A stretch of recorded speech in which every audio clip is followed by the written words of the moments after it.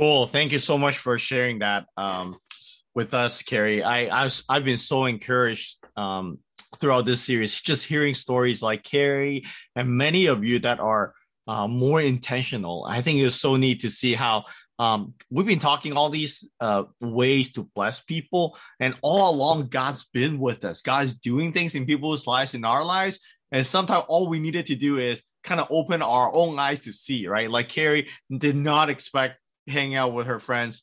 There's a conversation going on. God opened that opportunity, and it's up to us. Do we want to enter into that, right? You can continue to eat and just like, ha, ha, ha, ha, and not say anything, or we can step in and just share with them what we're doing and what God has done in our lives. And, there are so many opportunities.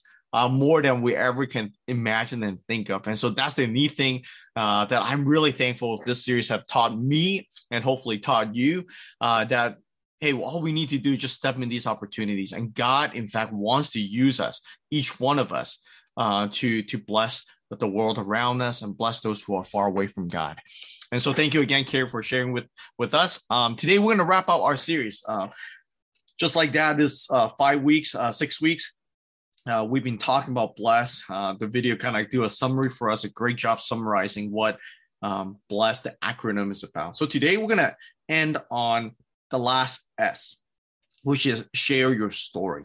And this is a really, really important part. In fact, I would say that all the other letters lead up to this point, that when we're given the opportunity, we must seize it and share our story of Christ and what Christ has done in our lives to those who are far away from God.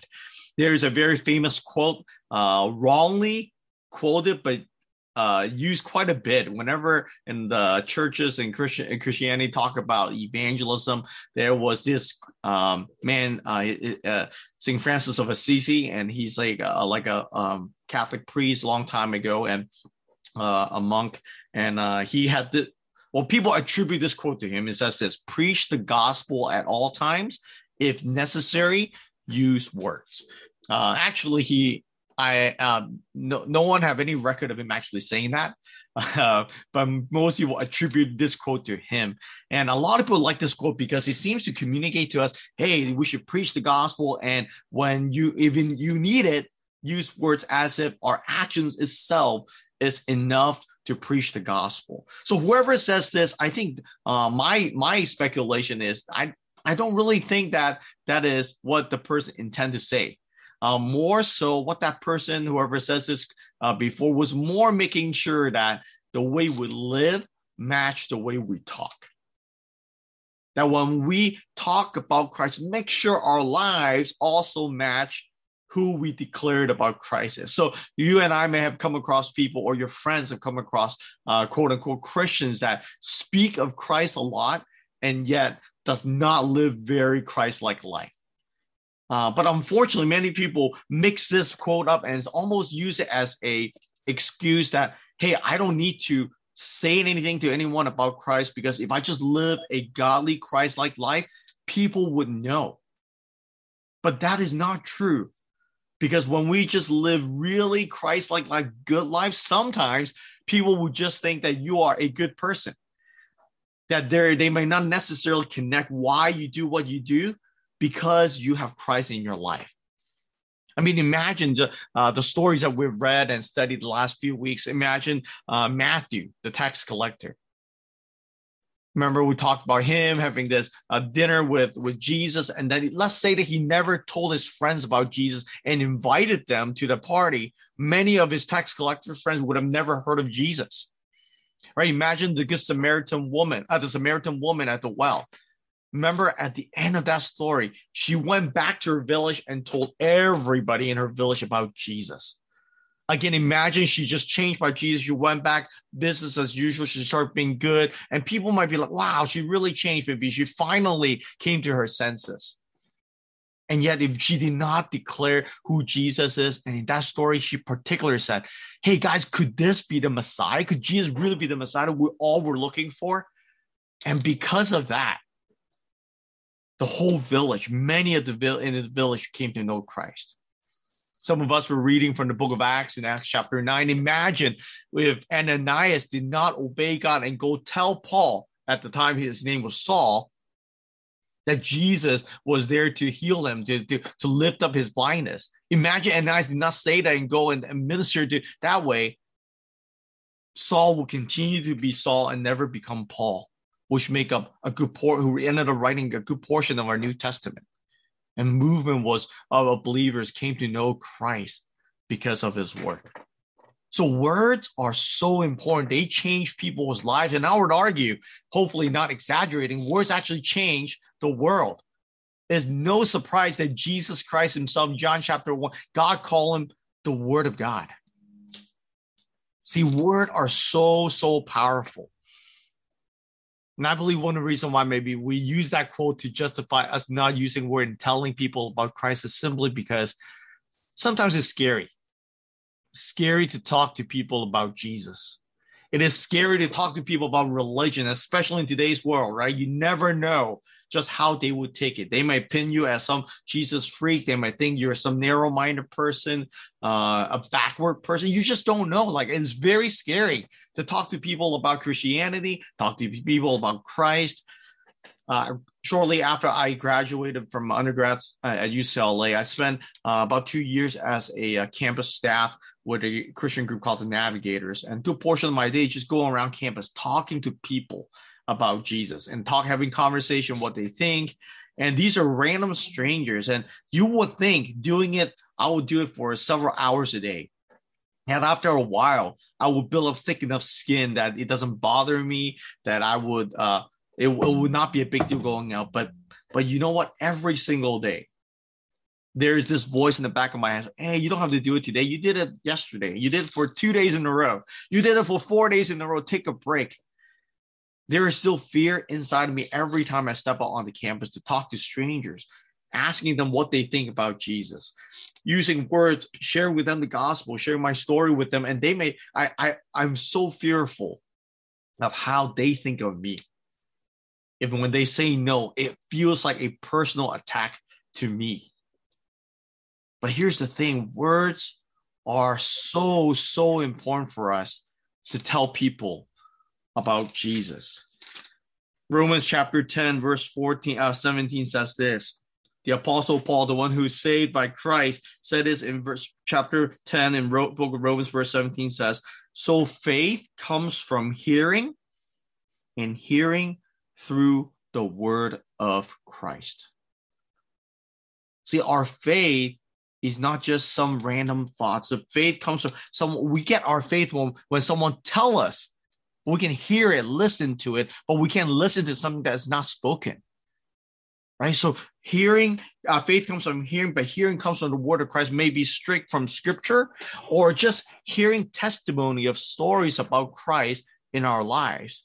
And so as we wrap up this series called Bless, we want to emphasize this last part, the last letter S, that to bless the world, to bless those who are far away from God, sharing our story is an integral part of what it means to bless people. I mean, just think with me for a second, how silly it would be if a hunger relief organization said, feed the hungry, if necessary, use food. Like, of course, food is important. You're going to feed the hungry, right? Like, or a medical mission says, care for the sick, if necessary, use medicine. Like, it is implied, and you know how important it is. Medicine is, if you're going on a medical mission trip, you're trying to help people to heal their sickness. Medicine is a part of that. You can't get away from that. In the same way, if we're to bless people and bring them to Christ, sharing with them with our words are just as important and essential part of that. So today we're going to look at the story that Carrie had read for us earlier. We're going to look at the story of how Jesus told his story. Jesus shared his own story with a guy named Nicodemus. And so again, if you have your Bible, please turn there to John chapter 3. I want to read it once again for us. I know it's a little long, but I want to make sure that we get the story. Okay, John chapter 3, verse 1 says, there was a man of the Pharisee named Nicodemus, a ruler of the Jews. This man came to Jesus by night and said to him, Rabbi, we know you have a teacher come from God, for no one can do these signs that you do unless God is with him. So let me pause here for a second. We see here from the very get-go, there's a man named Nicodemus. It says that he's a Pharisee. And just to give you a little background, Pharisee is someone who is anti-Jesus. Pharisees were known as these religious leaders that know the law of God. They try their best to obey them, but they obey the letter of the law, but not necessarily the spirit of the law. And so they are really against Jesus because Jesus are calling them out and say, hey, you say you're religious, but you don't live really in a way that honors God. And so Pharisees in general back in those days do not like Jesus. But then this guy named Nicodemus somehow took an interest of Jesus. And here verse 2, he says this man actually showed up to Jesus, but because he was so afraid of what other people thought of him, he showed up at night and said to him, Rabbi. In fact, he made this statement that is very profound. He almost admitted he's wrong himself, or the Pharisees was wrong. He said, Jesus, hey, I know you're a teacher from God. I know you're the real deal, because no one can do these amazing signs that you're doing unless that person is from God. And then going on the story, Jesus answered him, right? He says, truly, truly, I say to you, unless one is born again, he cannot see the kingdom of God. So Jesus told him, hey, I'm glad you know that I'm from God, but did you know that a person cannot be born again unless they're from God as well? They'd be born again. And so Nicodemus went on to answer Jesus, how can a man be born again? Like, can he enter, verse 4, can he enter a second time into the mother's womb and be born? And Jesus answered him, truly, truly, I say to you, unless one is born of water and the Spirit, he cannot enter the kingdom of God. That which is born of the flesh is flesh, and that which is born of the Spirit is spirit. Do not marvel that I said to you, you must be born again. The wind blows where it wishes, and you hear its sound, but you do not know where it comes from or where it goes. So it is with everyone who is born of the Spirit. And at this point, Nicodemus probably as confused as you are. As you're listening to read these verses, like, what is Jesus talking about? Born of water, born of the Spirit. Well, what does the Spirit have to do with anything? I need to be born again. Like, what is all this about? Then Nicodemus in verse 9 says, how can it be? How can these things come about? Then Jesus proceeded to tell him. In verse 10, Jesus answered him, are you the teacher of Israel, and yet you do not understand these things? Jesus kind of poked at him a little bit. Hey, I thought you were the teacher of the law. Like, how do you not know these things that I'm talking about? Then Jesus told him what he's really talking about in verse 11. Truly, truly, I say to you, we speak of what we know and bear witness to what we have seen, but you do not receive our testimony. Jesus is saying, hey, you heard us speak, but you don't trust, you don't believe in what we're talking. You're not receiving, in a way, our story of what we're talking about. Now, then he went on, Jesus in verse 12 and 13 and 14 talks about this, his own story, his own life. Verse 12, if I have told you earthly things you do not believe, how can you believe if I tell you heavenly things? No one has ascended into heaven except he who descended from heaven, the Son of Man. And as Moses lifted up the serpent in the wilderness, so must the Son of Man be lifted up, that whoever believes in him may have eternal life. Jesus told a very, very brief story about his own life in verse 13 to 15. And there are several things here I want us to notice as we talk about us sharing our story of what God has done in our lives. And there are three things I want you to notice. The first one is this: sharing our story does not have to be long. Nothing wrong with sharing our story in complete detail, but as far as we can see here, 3 verses, Jesus shared his story. Imagine Jesus could have shared from John chapter, like any part of his story, and it will take a whole volumes of books of who Jesus Christ himself was. But in mere 3 sentences, Jesus shared the most crucial part of his story. Look at verse 13 again. Jesus told him something. He says, no one has ascended into heaven except he who descended from heaven, the Son of Man. And as Moses lifted up the serpent in the wilderness, so must the Son be lifted up, that whoever believes in him may have eternal life. Jesus, in his brief sharing of his story, shared just who he is. Verse 13, he was and continues to be the Son of God. Jesus made it very clear That Nicodemus thought that Jesus was a good teacher. He may be a great miracle worker, but Jesus makes sure that he knew about who he is. He is not just a good teacher. He is not just a good miracle worker. He is the Son of God. He told him, hey, the Son of God, and Nicodemus would have known as a Pharisee that this Son of God can only come from God himself, from heaven. And so Jesus shared with him, hey, don't you know who I am? You know that no one can come from heaven to earth except the Son of God himself. So Jesus made sure he knew that he is the Son of God.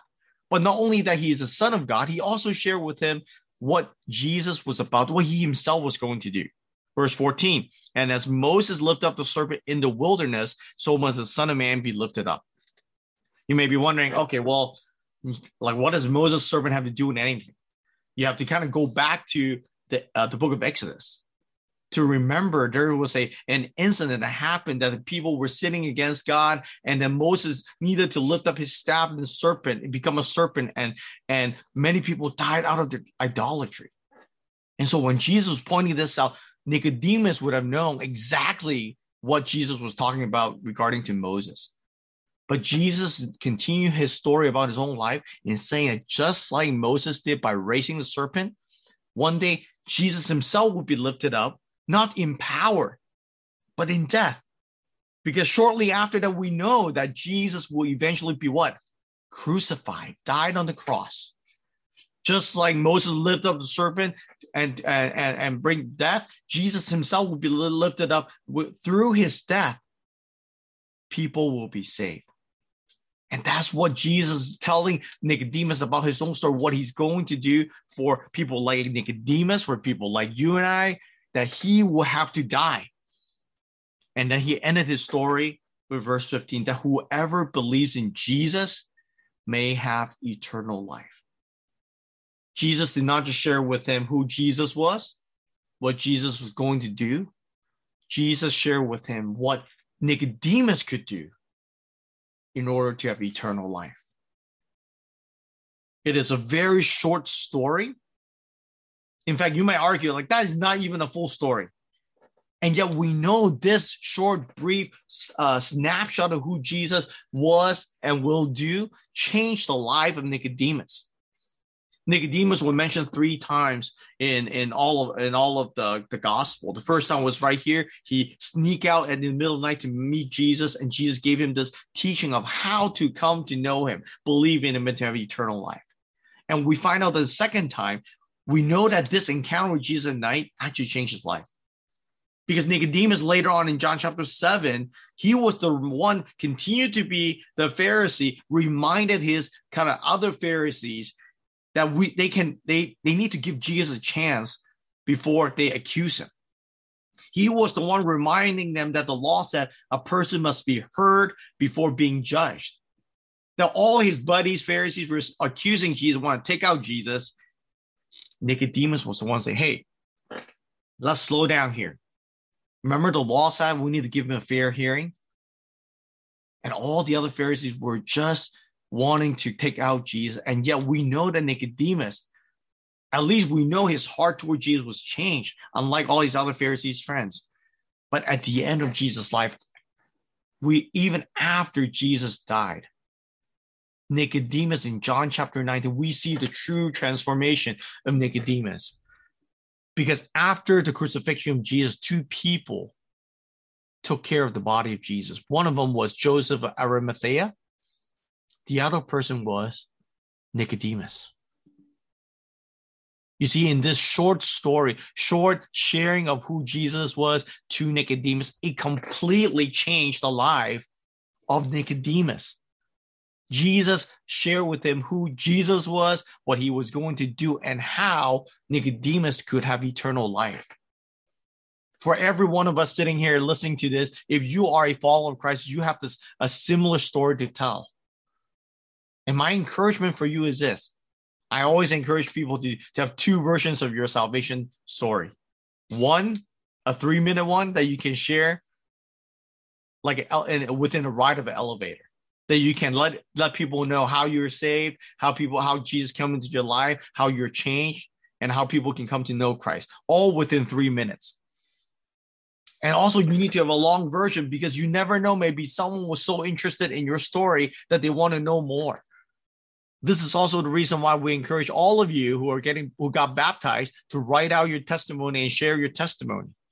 Because you just never know. Someone like Nicodemus might show up in your life in the middle of the night, wanting to find out more about who Jesus was. I think there are several ways that you can write your story. I know those of you who have been baptized, one of the hardest part for people getting baptized is to come up with their testimony, because so much of it is part of your life that it takes some thought and it takes some time to go back and revisit and see how God had walked through you, walked alongside with you, and prepare your hearts to receive him. So I want to just give you 3 practical ways that you can work on your testimony if you haven't done so, or you can go back and revisit and take a look how you can fill in some details in your story. I think one simple way you can write out your story of testimony is simply this. If you're new believers, just write down why you believed in Jesus. So again, don't let the brevity of your story or your testimony make you feel like it's not important. It can be very important. If you're new believers, a simple statement will go a long way. Just explain to someone, why did you choose to follow Jesus? You could have done many other things, follow many other religions. Why? What changed you to want to follow Jesus? That in itself can be a powerful thing that when you share with someone just asks you, like Carrie said, hey, how your experience in church and your experience with Christ, you are ready to share with that person. And if you want a little bit more detail, maybe you can write down your testimony, what happened before you came to know Christ. How did you come to know Christ? And how did life change after you came to know Christ? Before you came to know, what was life like for you? And as you accepted Christ, how did you come to that point to know Christ? And now that you followed Christ, how has your life been changed? So you can do a simple statement, you can do before and after. And this last way I want to encourage you to frame your testimony, your story is with Jesus and without Jesus. For many of you who grew up in church, this might be something that will be useful for you because for you, maybe you have grown up in church all your life. So you never remember a time that you're before Jesus. Jesus has always been part of your life, or you're hearing about him, but there was a point in your life that you actually have Jesus with you, in you. And so perhaps your testimony, your story is, I've known Christ all my life, but I just lived without him for a good portion of it. What was that like? And what brought you to that point where you start having Jesus live in your life? And what changed after that? When you have Jesus in your life, how did that change you? And so those are just some practical ways for you and to be able to write down your story so that you're always ready to tell someone. Again, don't be mistaken that a short story won't change someone's life. We see here, Nicodemus was changed for just one encounter with hearing who Jesus was.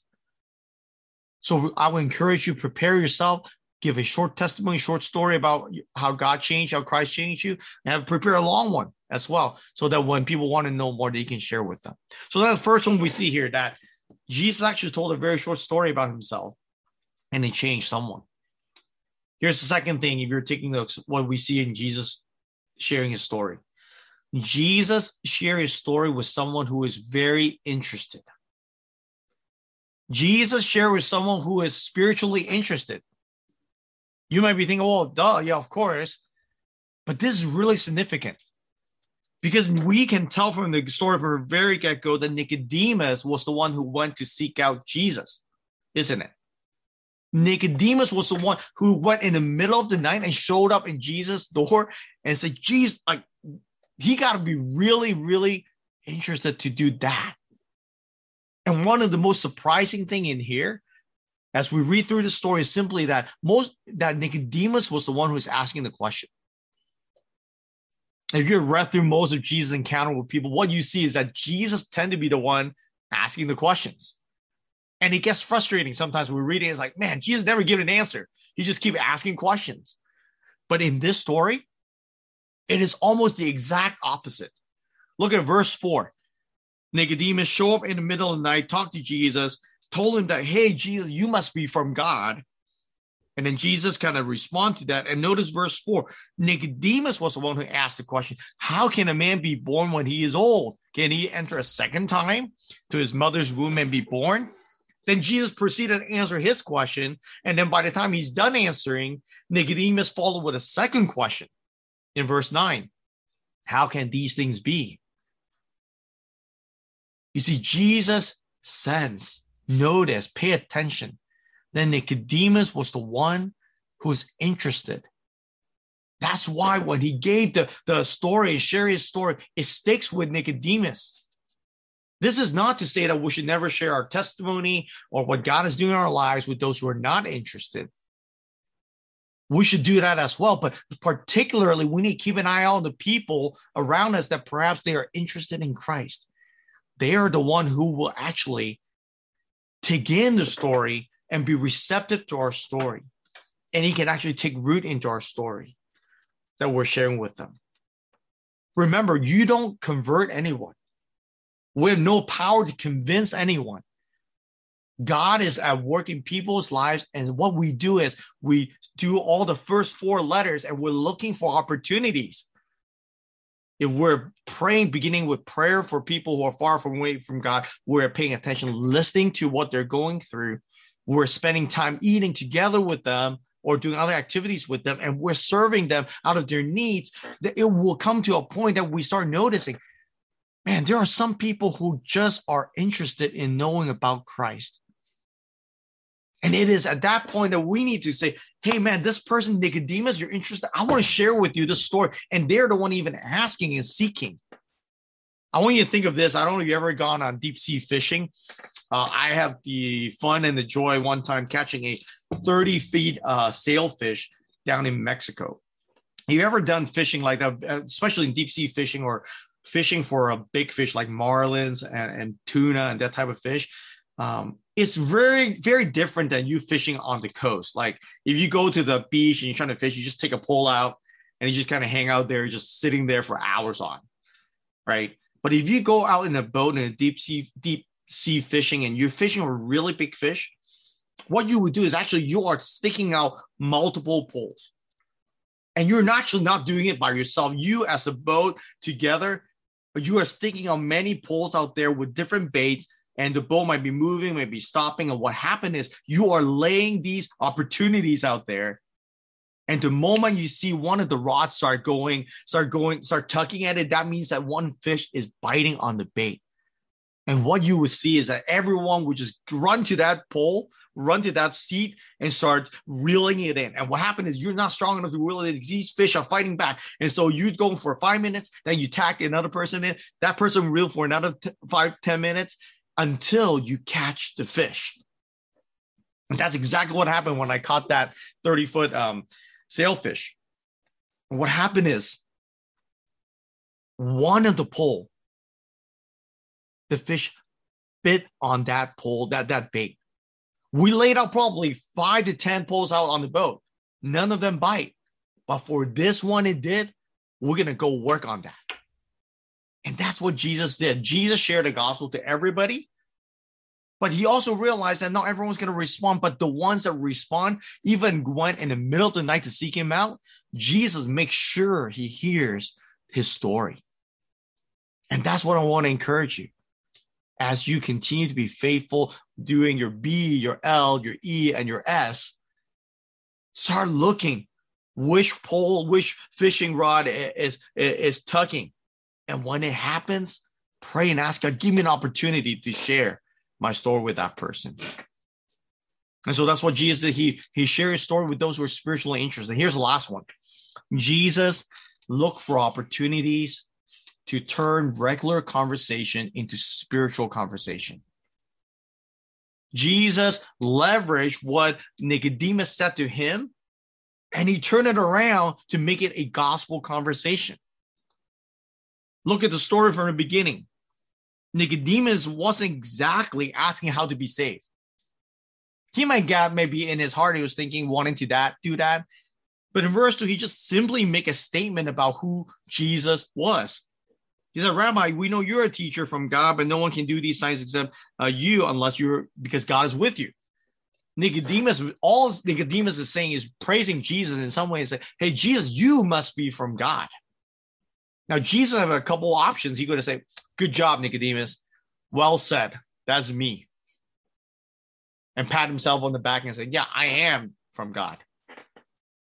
But what Jesus didn't do is just kind of praise himself, toot his own horn. Jesus turned that conversation to be a gospel conversation.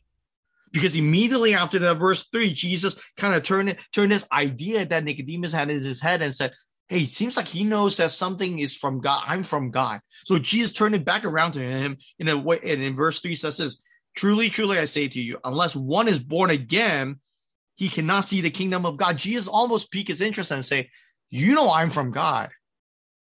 But do you know you can also be born again and be from God? In fact, you can't do that. If you're not born again, you do not have the kingdom of God in you. You see, that is something so radical for Nicodemus because he thought he was already in the kingdom of God. He knew the scripture. He knew he'll obey the law to the best of his ability. But Jesus said, no, there is actually a way for you to truly be the kingdom of God. And it has to do with more about the Spirit, about believing in me.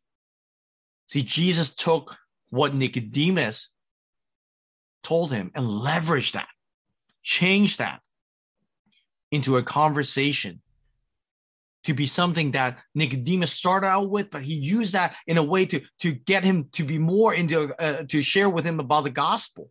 This is why Jesus at the end, in verse 9 to verse 18, gave him this long explanation how to believe. Where most of us know John 3:16, the verse that many of us are familiar with, even for many non-believers, that God so loved the world that he gave his only son, that whoever believes in him shall not perish but have eternal life. You see, Jesus did not waste any opportunity. Nicodemus was interested spiritually. He approached him and brought up a topic, and Jesus turned that topic into something that actually personable to Nicodemus, to his own need of Jesus. Earlier this week, I have an opportunity to do a ride along with one of the sheriff deputies. And in our ride, it was really interesting. We somehow got to talk about his family, and he shared with me how him and his wife wanted to adopt or foster children. And so it just, God just put it on my heart and just opened opportunity. So I ended up sharing with him our own experience as a family in fostering. And so it makes a really good connection and sharing with him. And so he actually asked, like, why did you guys decide to do it? And that just gave me an opportunity to share with him why we did it and why, out of the love of Christ that we've experienced, we want to share the love of Christ to those who are in need. And so that, that gave me an opportunity to leverage that opportunity to share the gospel, share a picture of the gospel. We didn't finish sharing the gospel, but a snapshot of what the gospel looked like. That is not because we're good people, but we're compelled by the love of Christ to meet the needs of others. And so I hope that eventually next time I ride with him, give me more opportunity. But that's exactly what God is calling each one of us to do. To turn those conversations. And we're going to spend some time talking about that in our next sermon series. We're going to start a new sermon series in 2 weeks called 3 Circles. We're going to talk about how we can turn regular conversation that we can have with others into spiritual gospel conversation. So look forward to that. But as we end this, I end this sermon today, I want to give you 3 practical ways to start preparing yourself to share your story of what Christ has done in your life. Here's the first one. Prepare by writing it out. Oftentimes, people who are getting ready to baptize, they thought they have their story straightened out. Then it's until I ask them to write it out, type it out, and send me a copy. Then they start getting nervous. Like, I don't know what happened. I don't remember all the detail. And so writing it out would help you, 1, to be more exact about what happened in your own salvation, but 2, actually help you to give thanks to God. You'll be surprised as you write it out more, you realize, man, God was so gracious in all these little details to get you to a point where you surrender your life to Jesus. So the first thing I want to encourage you have not done so, write out your testimony, write out your salvation testimony. or even writing out every single day how you experience Christ, because those can be stories that you can tell as well. So the first one, prepare. Second one is this: practice it. Practice sharing your story. Maybe your small group next week, all of you can share your testimony. Practice speaking it out loud. Practice writing it out. Practice slipping in part of your story in your conversation with other people. Practice sharing your devotion as a way to see how God works in your life. You need a lot of practice. The more you practice, the easier it is for you to be able to converse and blend in your story into the conversation with others. Here's the last one. Not only do we prepare, practice, I want to encourage you to pray.